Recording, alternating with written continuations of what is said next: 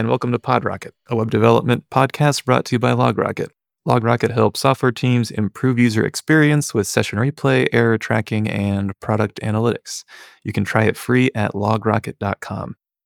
I'm Noel, and today we have Aiden Bai here to talk about the virtual DOM. Aiden is building Million.js, the virtual DOM replacement for React.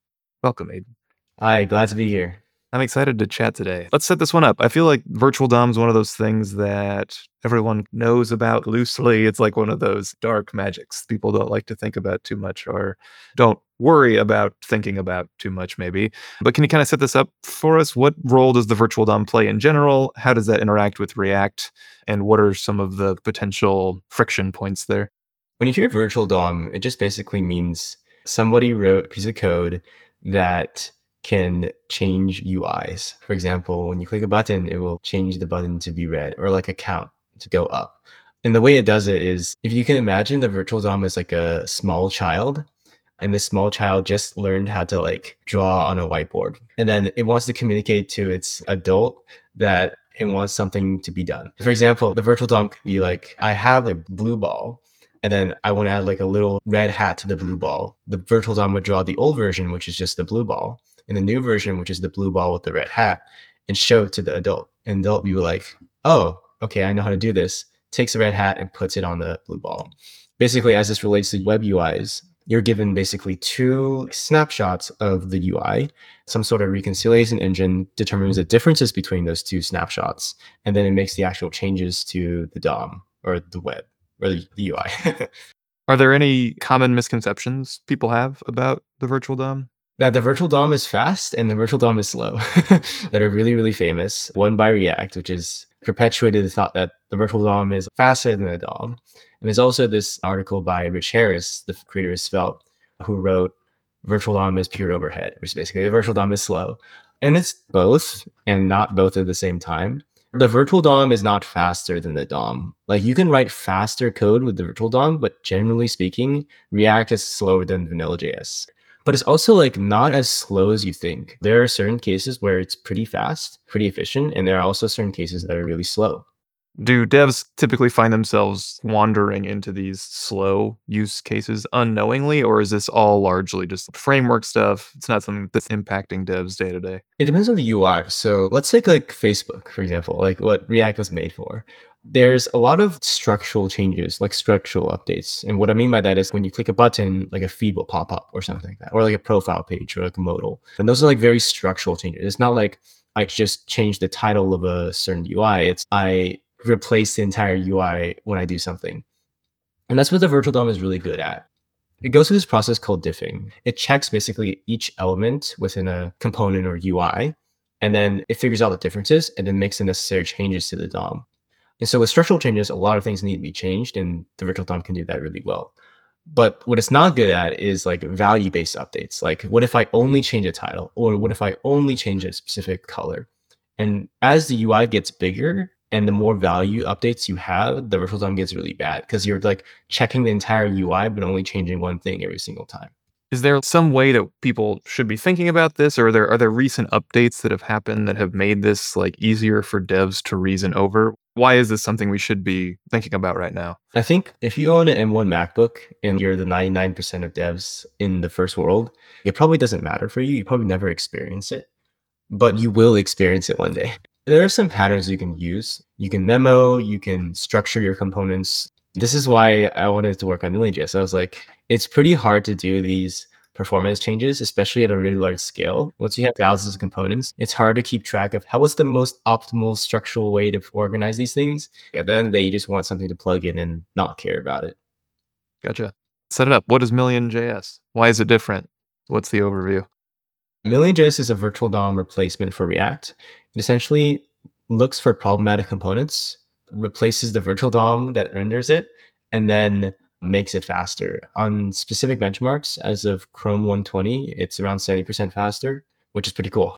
Are there other tools like this? Is Million.js kind of the first prominent tool in this space, or are there other things you've built on? As far as I know, there is no virtual DOM replacement for React. There are like certain things you can do to optimize React application, but none of them go into the scope of Million.js.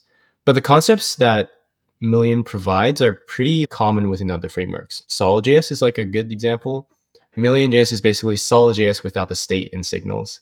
It's also Svelte, basically. Like under the hood, it's basically just Svelte. It's originally derived from this small library that's being used by a couple companies called BlockDOM, which introduces a very fast virtual DOM implementation. And basically what Million does, it takes that virtual DOM implementation and then applies it to React.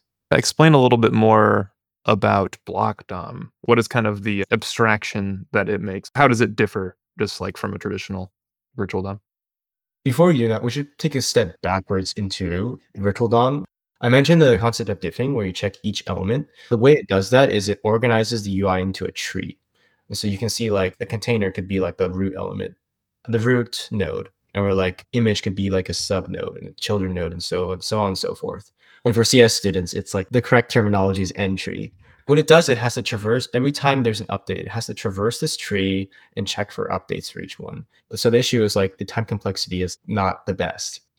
But what if you could discriminate between nodes? For example, not every node is the same node. One node could be like a node that constantly updates, and one node could be like an image node that never updates. And so what you can do here is instead of traversing over the static nodes every single time, you just don't traverse over them and you go to the ones that change a lot. So your traversal is significantly less for each time. And so you skip the static nodes, you traverse the dynamic nodes, and you have much less computation per update. Just to help contextualize this, when is this diffing usually happening? Every single time there is a re-render, like your state changes or like props change or whatever. Yeah, a healthy React app, right? When the state of props change. Yeah, exactly. Cool. Nice. So then what does the block DOM do? Is the block DOM, I guess, what you were saying before, where there is some kind of mechanism that's ensuring that only the modified nodes are diffed? Exactly. Instead of diffing the actual modified nodes, it diffs the state of it. Yeah, much more efficient that way. I mean, that this seems very like intuitive when we talk about it in abstract terms like this, but how does that actually like manifest? What does that mean if you're using this tool, like something with a block instead of a traditional virtual DOM? You have to make some assumptions first. For example, like you're assuming that this UI is very much a value-based changing UI. If you think about it, you don't want to optimize things that are going to structurally change because it's going to get blown away anyway. So one thing that BlockDOM does very different is you have to write a compiler. You have to do like a ahead of time step. With React, it's really nice. You just run the virtual DOM and you can indiscriminately shove nodes into the virtual DOM and say, okay, figure out what's the difference. But with the block DOM, you have to look at the component before and then be able to run it. Block DOM has this really weird esoteric string formatting thing that they use. And then Million uses a compiler to figure out the actual dynamic node. In this case, it's pretty easy because like you can just see like the expressions. Like if you have like an expression inside your code, then yeah, that's dynamic. If it's like a div, then it's not dynamic.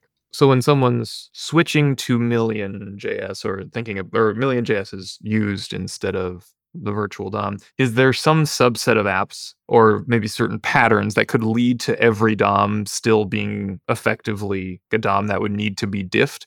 Or is it pretty hard to do that? Do you find that there are almost always lots of static nodes in these React apps? We have a mode called automatic mode, which figures it out for you, which is really nice. Yeah, cool. There are certain trade-offs, but you don't really have to worry about them. Conceptually, you can think about it. For example, structural nodes, you don't want to optimize. Value-based updates, for example, components with lots of static nodes and like very few, very nested dynamic elements are great optimizations. Lots of dynamic nodes is also a good optimization with static nodes in front or something. But yeah, you don't have to think about that anymore, which is great. What does that integration process look like? Is it a significant undertaking to switch to Million.js if one's just using the out-of-the-box React virtual DOM? If you're using a major framework or a major bundler, it's just running one command now. It's just like npx space million at latest. Cool. Or if you use like some other yarn, whatever. So yeah, it's 5-second setup right now. Is there any reason devs should shy away? Or would you encourage everyone to do this to your app? Try it, see how it feels. If you're using it in a production environment, you should probably evaluate. Like the only reason I can think is there is an added compile time. So as you're building the application, you'll notice somewhat of a delay. Like on my computer, M1 on 1,000 components is roughly 200 to 500 milliseconds delay. You could have security concerns. Hopefully we don't have any security issues, but like probably you should think of that. We do have some limitations, such as we do insert an extra element for each block, which has been recently fixed in V3, but not really. which is why I encourage a lot of companies to be like, you just try it out. Like Yeah, yeah. there is really no downside here. I feel like just anecdotally, I've heard pretty good things from most devs that go in and try it. Like, yeah, this is great. It was an easy just plug and win. Again, even just seeing benchmarks and stuff. Do you guys have any stats you're keeping track of or benchmarks or anything that you like to point developers towards? Yeah, Million is top 5 fastest frameworks in the JS framework benchmark. If you look it up, like it basically lists 200 frameworks, including major frameworks. And yeah, if you just look, it's there, top 4, top 5. It's really fast. Nice. Like I was saying, there's been a lot of traction. Do you have any idea of adoption or number of projects that are using this in production? Any grasp? But it's like an estimated 10,000 so far. Nice. We have around 500,000 NPM installs per month, around 13,000 stars as of current. I think it's around 10,000. I don't have a super strong grasp here on the history of the project. I feel like I started seeing it maybe 3 to 4 months ago, 5 months ago, but I'm not sure if it was just gaining more traction. How long has this been a project for you? It's been 2 years. Like, That's, yeah, wild. yeah, it's been really cool. The first year I started off with, it was like really bad. Like I tried making a virtual DOM, which I learned a lot through that, Mm. but it was actually slower than React. I don't know. I just kept going. Ryan Carniato was one of like huge inspirations, creator of Solid.js. Marvin, who's on the Preact.js team, has been a huge inspiration as well. Just so many people in web dev are really helpful. They provide resources, and I probably would have taken longer if it wasn't for them. Yeah, we've had Ryan on. Ryan's awesome. He's like such an enthusiastic human. He's just like so excited to be working on stuff. It's so good. Oh yeah. Yeah, like Rich, who you've mentioned before, always a pleasure to talk to. It seems so full of life and like wanting to make everyone's lives better. It's great.